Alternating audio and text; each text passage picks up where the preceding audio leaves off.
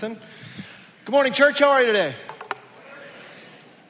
Oh, I'm so sorry. Sounds like you were all very sad and sick. I'm really sorry to hear that. I hope you feel better in the days ahead, and make sure you get to a doctor for whatever it is that's bothering you. We are continuing our series this morning called Call and Response. We got a few weeks left in this series, and if you were with us last week, we covered 7 chapters, 6 through 12. And in those, God responds, I think, to Pharaoh's question when Pharaoh says, "Who is the Lord that I should obey him?" And what's more, I don't know him, and I'm not going to do what he says. And we saw in our study last week that God consequentially comes in and says, "Oh, I'm so glad you asked who I am and why you should obey me." And then through the plagues, he very powerfully demonstrates both his control over all of creation, his superiority over the false gods of the Egyptians. And he also does exactly what he says he's going to do. He stirs in the heart of Pharaoh in such a way that Pharaoh himself looks at the Israelites and says, "Get out, I don't want you here anymore," which is precisely what God said he would do in Exodus chapter 4. We talked about the fact that God, in his mighty power, is capable of doing everything he says he's going to do. And so now, as we move into Exodus 13, and the text we read today and in this whole chapter, we see them in what should be sort of an ongoing Exodus, right? They should be on their way out. And yet it's interesting to note, and the timing is important, that in both chapter 12, where we see the Passover take place, the angel of death that comes through and kills the firstborn of every herd and flock and family that doesn't have the blood of the sacrificial lamb on the doorpost, in both 12 and in 13, instead of the people just sort of getting their stuff and moving to the promised land, instead we see God begin and instate some new ceremonial remembrances, right? There are 3 of them that take place in 12 and in 13. The first one is the instatement of the Passover. In 13, we see both the consecration of the firstborn and the Feast of Unleavened Bread. Now, I don't know if you've ever been in the process of moving or like traveling somewhere. I'm actually moving from Long Beach to Fullerton this week. So in the next week, I'm packing all my stuff and I'm moving over here. I'm excited about that also. I'm tired of driving on the 91. You know what I'm talking about? I don't know how many of you commute on the 91, but this week I was driving to work in the morning and I drove past like a Chevy Suburban that looked like it had been hit by a rocket launcher. Did you see that? It was like completely engulfed in flame. And I was like, okay, this is where we live. Fine, no big deal. Just wish I had some marshmallows. I'd have cooked them. I'm happy to not do that drive much longer. But all that to say, in the midst of this week in which we're moving, there are a million details, right?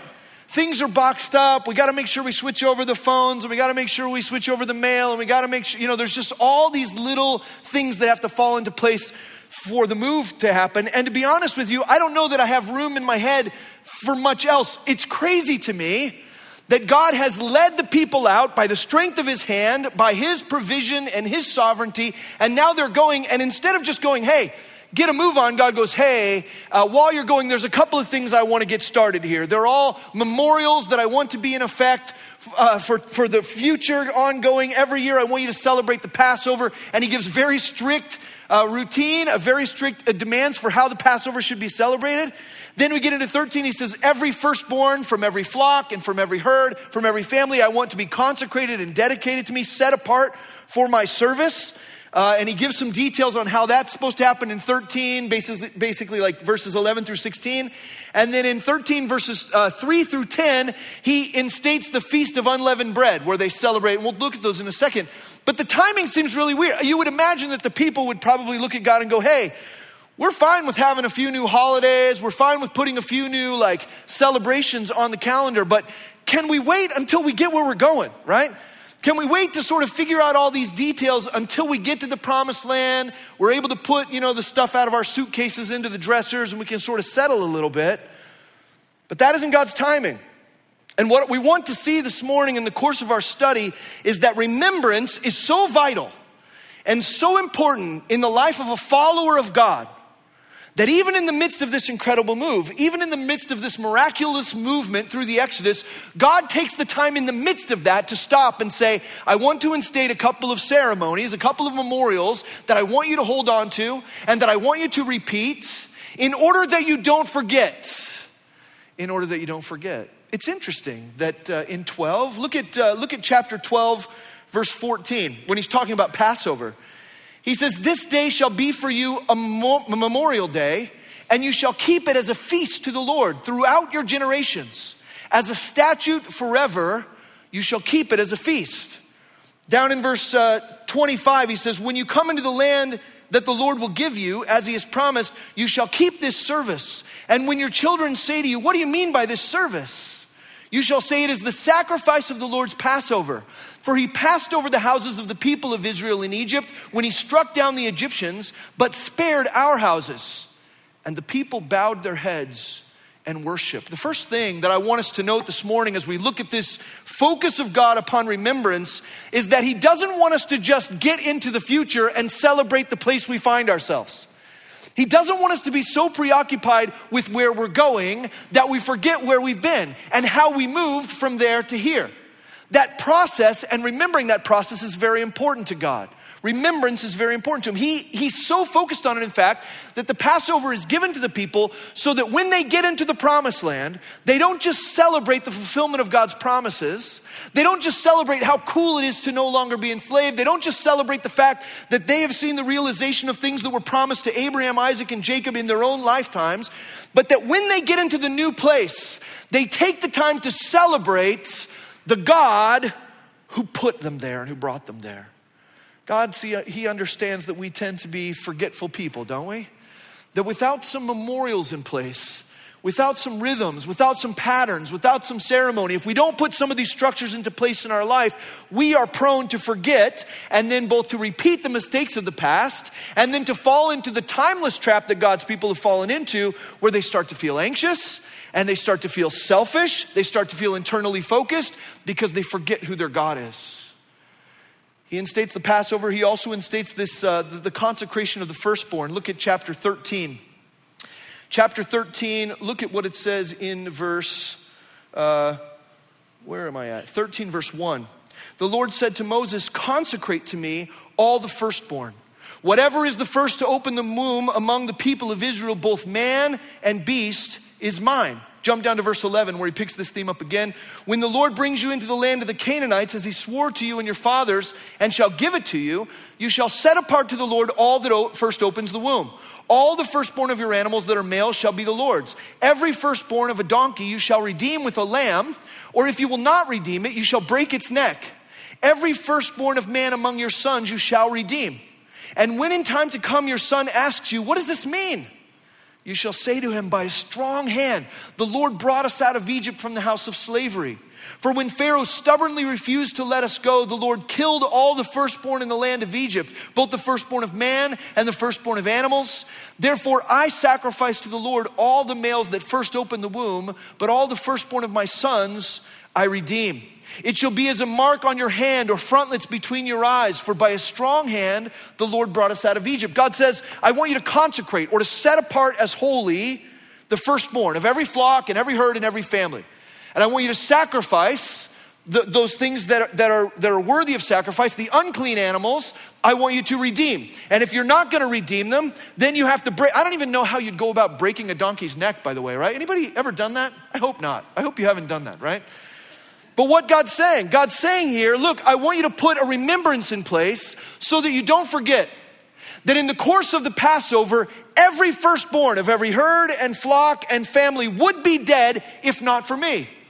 If it weren't for me, all of your firstborn sons and all of the firstborn of your flock would be dead. But because I saw the blood of the sacrificial lamb on the doorpost and on the frame, I passed over and I spared them. I want you to give back to me or to consecrate to me the first, because apart from me, they wouldn't even be alive. There's an interesting principle. Now listen, we as followers of the Lord Jesus are not called to uphold these same traditions. We're not called to maintain these same celebrations, these ceremonies, right? We're not governed by the same law. But at the same time, there is something really beautiful about the character of God that is revealed. We don't want to dismiss a passage like this, right? You might look at it and go, well, what do I care about redeeming a donkey or about sacrificing for it? Like, I don't even own a donkey, right? And by the way, if you're here this morning and you own a donkey, just leave that donkey alone, right? I don't want you to go home today feeling like you got to do something weird to it. What we learn here is not a ceremony that we need to keep in place, but a larger overarching picture of a God who cares about certain things. And God says to the people, your firstborn, you only have because I gave them to you, because I permitted you in my grace to retain them. And so I want you to dedicate them to me as a way to remember and to demonstrate that what you have because of my grace. You know, it's interesting when we talk about giving. A lot of times in today's world, Christians think, well, you know, we don't have to make a sacrifice. There's no sacrifice required of Christians because, you know, Jesus was the ultimate sacrifice. And that's true. We don't have to go every year. We're going to be talking about that in the coming series that's coming up in a couple of weeks. We don't have to go every year and make sacrifices for the forgiveness of sins because Jesus did that on our behalf. And he is a superior, an ultimate, a perfect sacrifice. But the idea that there is no sacrifice involved for the followers of the Lord Jesus Christ is dumb. It's wrong. God set us an example of sacrifice, and he has called us to sacrifice. What was the problem with Cain and Abel, right? Remember that whole dilemma? The problem was that Abel brought to God the first and the best of what he had. And it says that Cain, in Genesis, that Cain brought some in time. I think some of us, we feel like when it comes to giving of our finances, giving of our time, giving of our talents and our abilities, sometimes we come with this mindset of like, well, why does God need these things? Like, why does he need my money? Why does he need me to volunteer my time? Why does he need me to serve other people? Like, he's God, he has everything, right? Right. He is God. He doesn't need anything from us. He is completely sufficient in and of himself. There is never a time that we pass the offering in this service that we're going, hey, please give to God because if you don't, he won't be able to accomplish his purposes and he's waiting on you, you know. That's bad theology, right? God doesn't need our gifts. He doesn't need our sacrifice. He gives us the privilege of remembering who he is and remembering that everything we have, both monetarily and financially, everything we have as far as our talents and our time, the life and breath within us, the blood in our veins is at the will and whim of God. He's gifted it to us. And so when we put money into an offering plate, or when we sacrifice our time in the service of the Royal Family Kids Camp, we don't do that because God couldn't do things without us. We do it because he is worthy. Because everything he's given to us first, everything we have to put back in his service, we would only have because he gave it to us first. There's a great principle there about giving. Part of why we give to God, part of why we give to him is as a reminder, as a remembrance that everything we have already belong to him. He gives us the privilege of giving back to him what he first put into our hands to steward. Not only does he establish here the consecration of the firstborn, but he goes on then to establish the feast of unleavened bread. Look at verse 3. Moses said to the people, remember this day in which you came out from Egypt, out of the house of slavery. For by a strong hand the Lord brought you out from this place. No leavened bread shall be eaten. Today in the month of Abib you are going out, and when the Lord brings you into the land of the Canaanites, the Hittites, the Amorites, the Hivites, and the Jebusites, which he swore to your fathers to give you, a land flowing with milk and honey, you shall keep this service in this month. 7 days you shall eat unleavened bread, and on the seventh day there shall be a feast to the Lord. Unleavened bread shall be eaten for 7 days. No leavened bread shall be seen with you, and no leaven shall be seen with you in all your territory. You shall tell your son on that day, it is because of what the Lord did for me when I came out of Egypt. Just as a side note here, note that part of the remembrance is not just a corporate remembrance. That part of what God is calling his people to is not just a sense of God did this for us. God led us out. He delivered our people. He worked in the hearts of our ancestors. That part of what is meant to be conveyed is God did this for me. On this day, God led me out. And so I give back to him this. It's a personal and a corporate thing. There's a community thing here that happens, but it's also an individual thing. He says, when your son asks you, verse 8, you shall tell your son, it is because of what the Lord did for me when I came out of Egypt. And it shall be a sign to you, as a sign on your hand and as a memorial between your eyes, that the law of the Lord may be in your mouth. For with a strong hand the Lord has brought you out of Egypt. You shall therefore keep this statute at its appointed time from year to year. God says, I want you to repeat this. I want you to repeat it. The actual act doesn't have to be repeated, but it needs to be remembered in repetition. God doesn't have to lead them out of Exodus or out of Egypt again and again and again. He's not going to do that same thing every year, but he wants them through repetition to remember what does not need to be repeated. Does that make sense? The same thing is true with the communion table we're going to come to in a few minutes. The death and resurrection, the sacrifice of Christ, the giving of his body and his blood is not something that needs to be repeated. But in our repetition, there is remembrance that's absolutely essential. That finished work, we remember through repetition.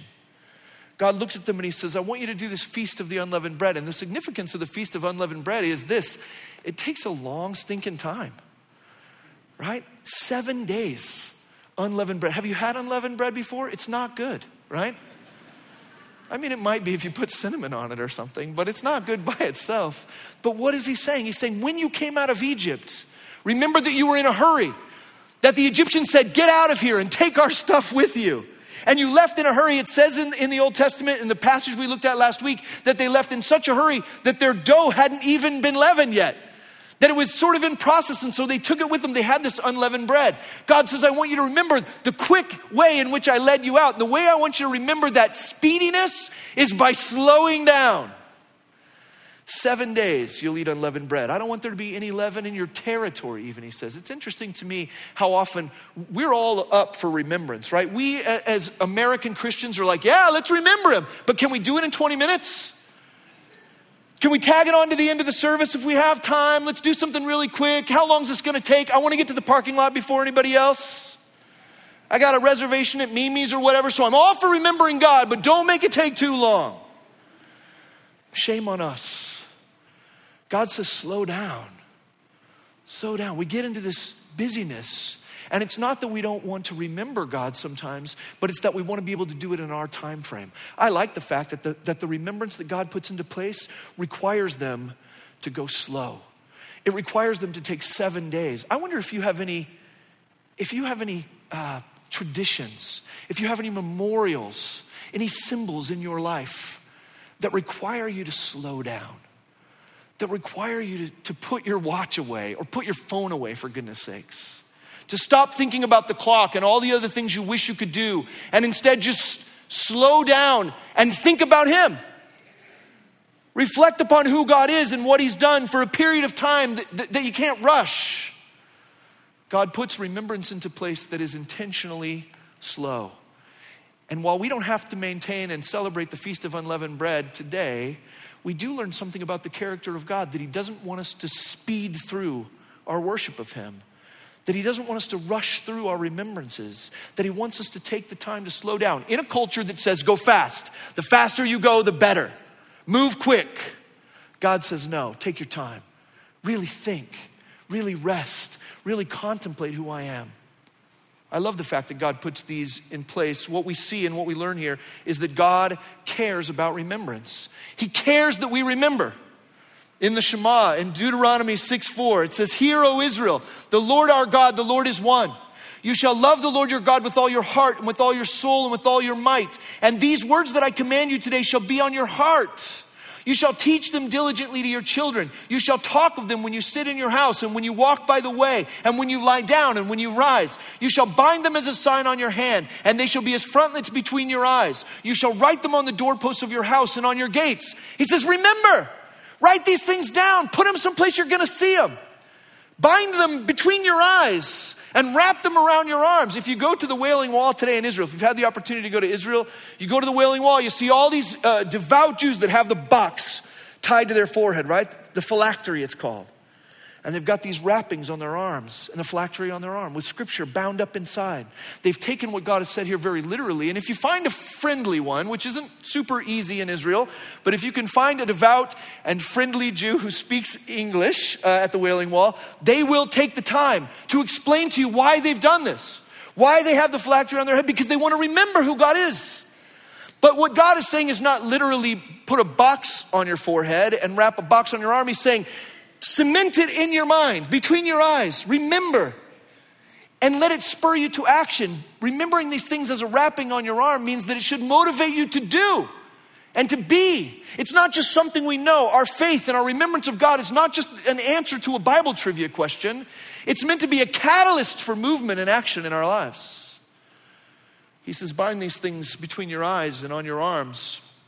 It says, when the Lord God brings you, this is verse 10, when the Lord God brings you into the land that he swore to your fathers, to Abraham, to Isaac, and to Jacob to give you, with great and good cities that you did not build, and houses full of all good things that you did not fill, and cisterns that you did not dig, and vineyards and olive trees that you did not plant. And when you eat and are full, then take care, lest you forget the Lord who brought you out of the land of Egypt, out of the house of slavery.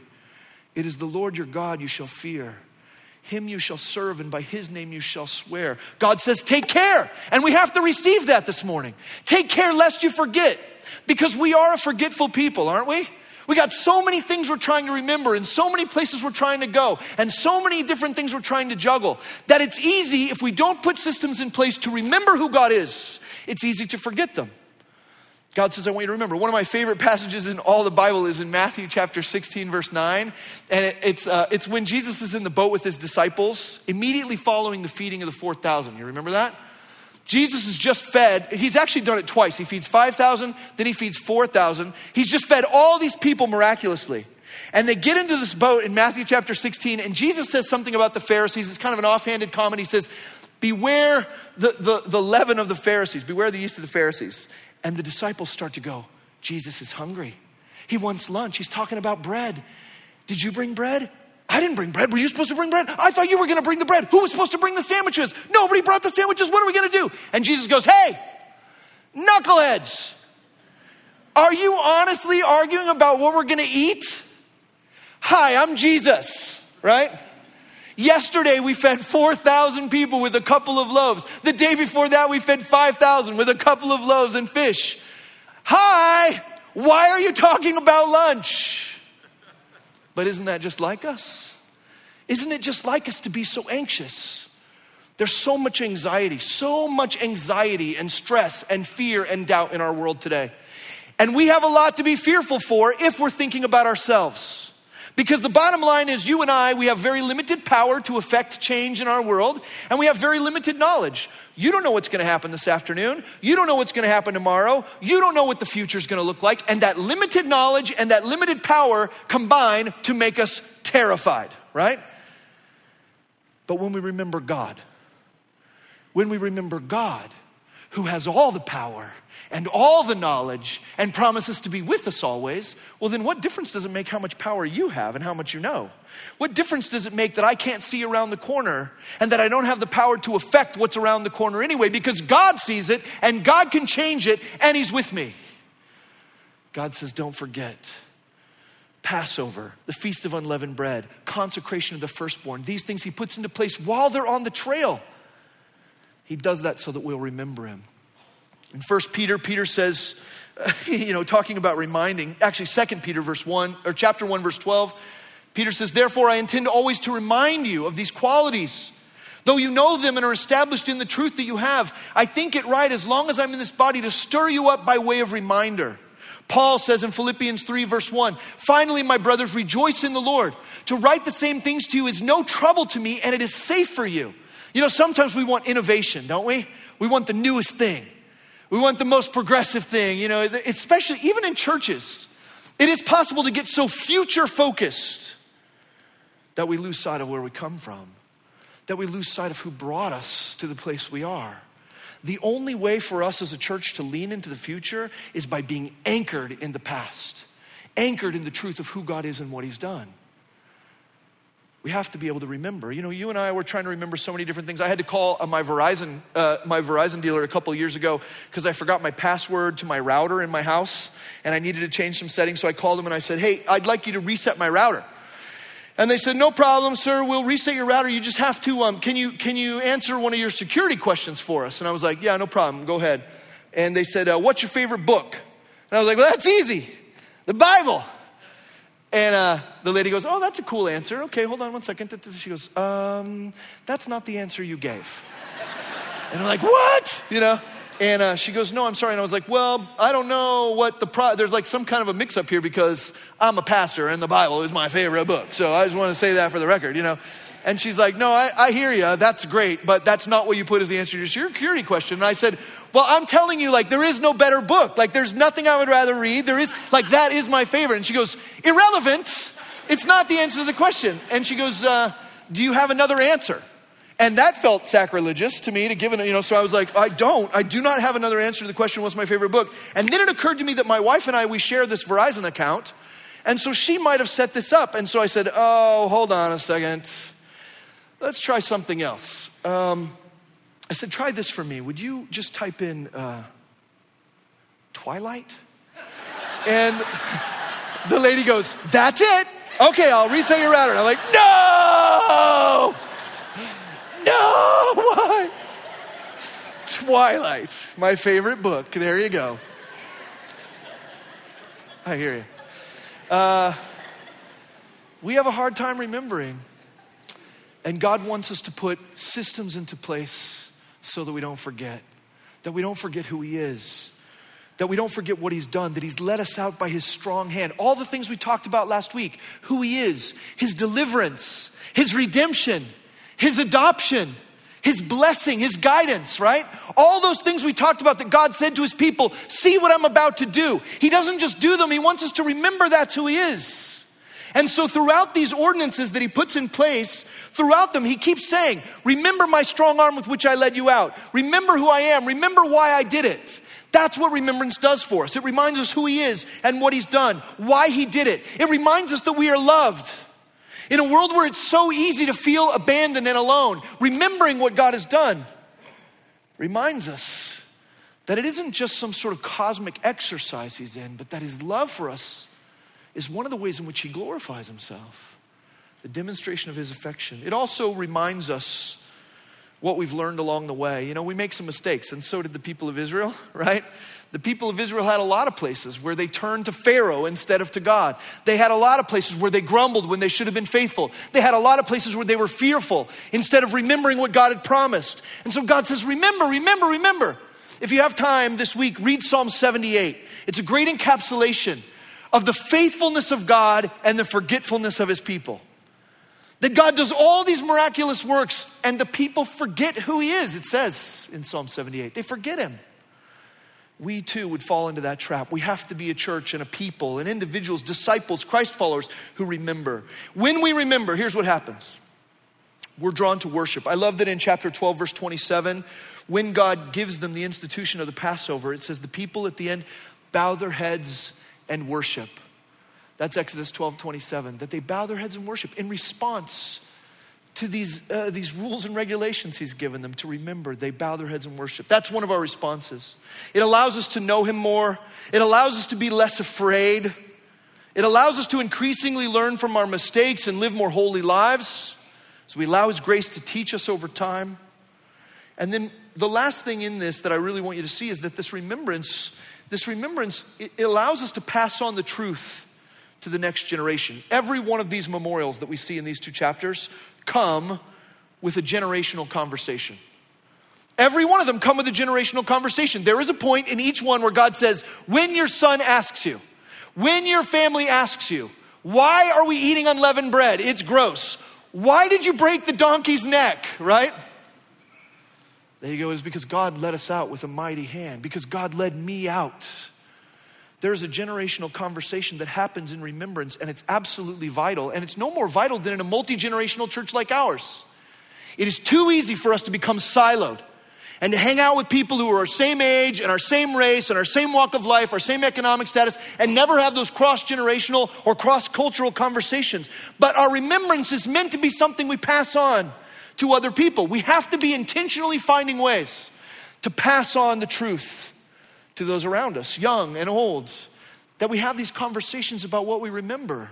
That's part of why God calls us to remember, that we would have that multi-generational community that knows the past and can anchor in it to lean into the future. There are a lot of ways that God calls us to remember. Sometimes he does it through, feast days. Sometimes he does it through piles of rocks on the side of the Jordan River. Sometimes he does it through tassels put onto clothing. Sometimes he does it with a rainbow in the sky. Remember what I've said. There are lots of ways that God calls us to remember, but he does it so much because we forget so often. There is a call for us to remember and to pass on that conversation to the generations that are following after us. And I said in the last service, and I'll repeat it here, sometimes as older people, we start to think, well, if the young people want to know why I follow Jesus, then they can come and ask me. Can I tell you what? If you're waiting for a young person to come and ask you about your faith, it's never gonna happen. And here's why. Young people are stupid. I mean that in the nicest way, right? No offense to those of you who consider yourself to be young people, but listen, I wish with all my heart that I could go back. My grandfather's been with Jesus for 20 years. I wish that I could go back and ask him important questions now. But when my grandfather was alive, I didn't know what questions to ask. I didn't know the things I wish I would know from him. I'd love to know about his marriage. I'd love to know about his raising of children. I'd love to know about his walk with Jesus. But I was a kid when he was alive and I was too stupid to ask the right questions. Young people don't know what they don't know. They don't know how to ask the right question, and that's not their fault. It's because they're young. We who are older have to pile up rocks intentionally so they'll go, why'd you do that? Why are we eating unleavened bread? Why'd you break the donkey's neck? So that we can go, let me tell you who my God is. Because they don't know how to ask the question, and that's not their fault. It's just being young.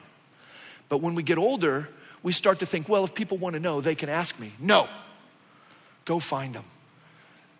Be a catalyst for conversation, to speak into the life of the next generation. God has called us to remember. And none of this is irrelevant.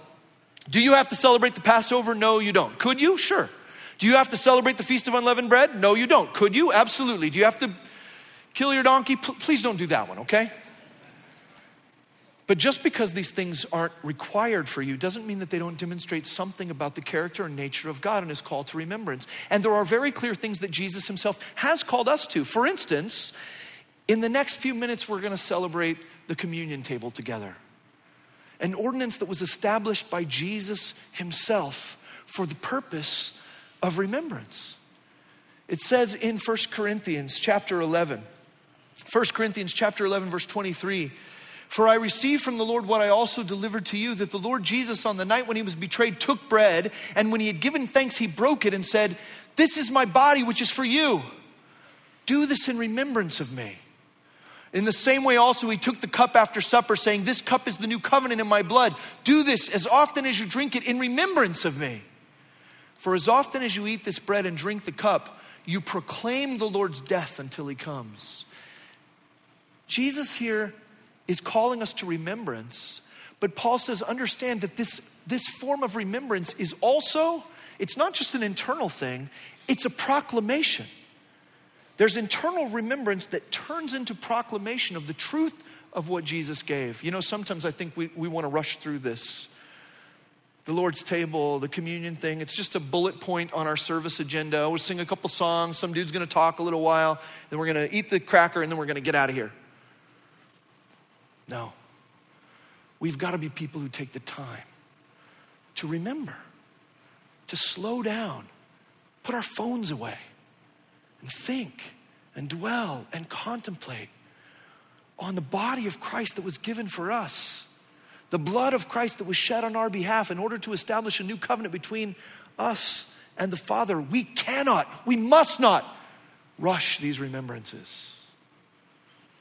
And you and I need to be diligent to be setting up memorials, markers, rhythms, patterns in our lives that remind us where we've come from, remind us who God is, keep us from falling into the same traps again and again, remind us that he has the power and the knowledge and he's with us always so that we can be freed from fear.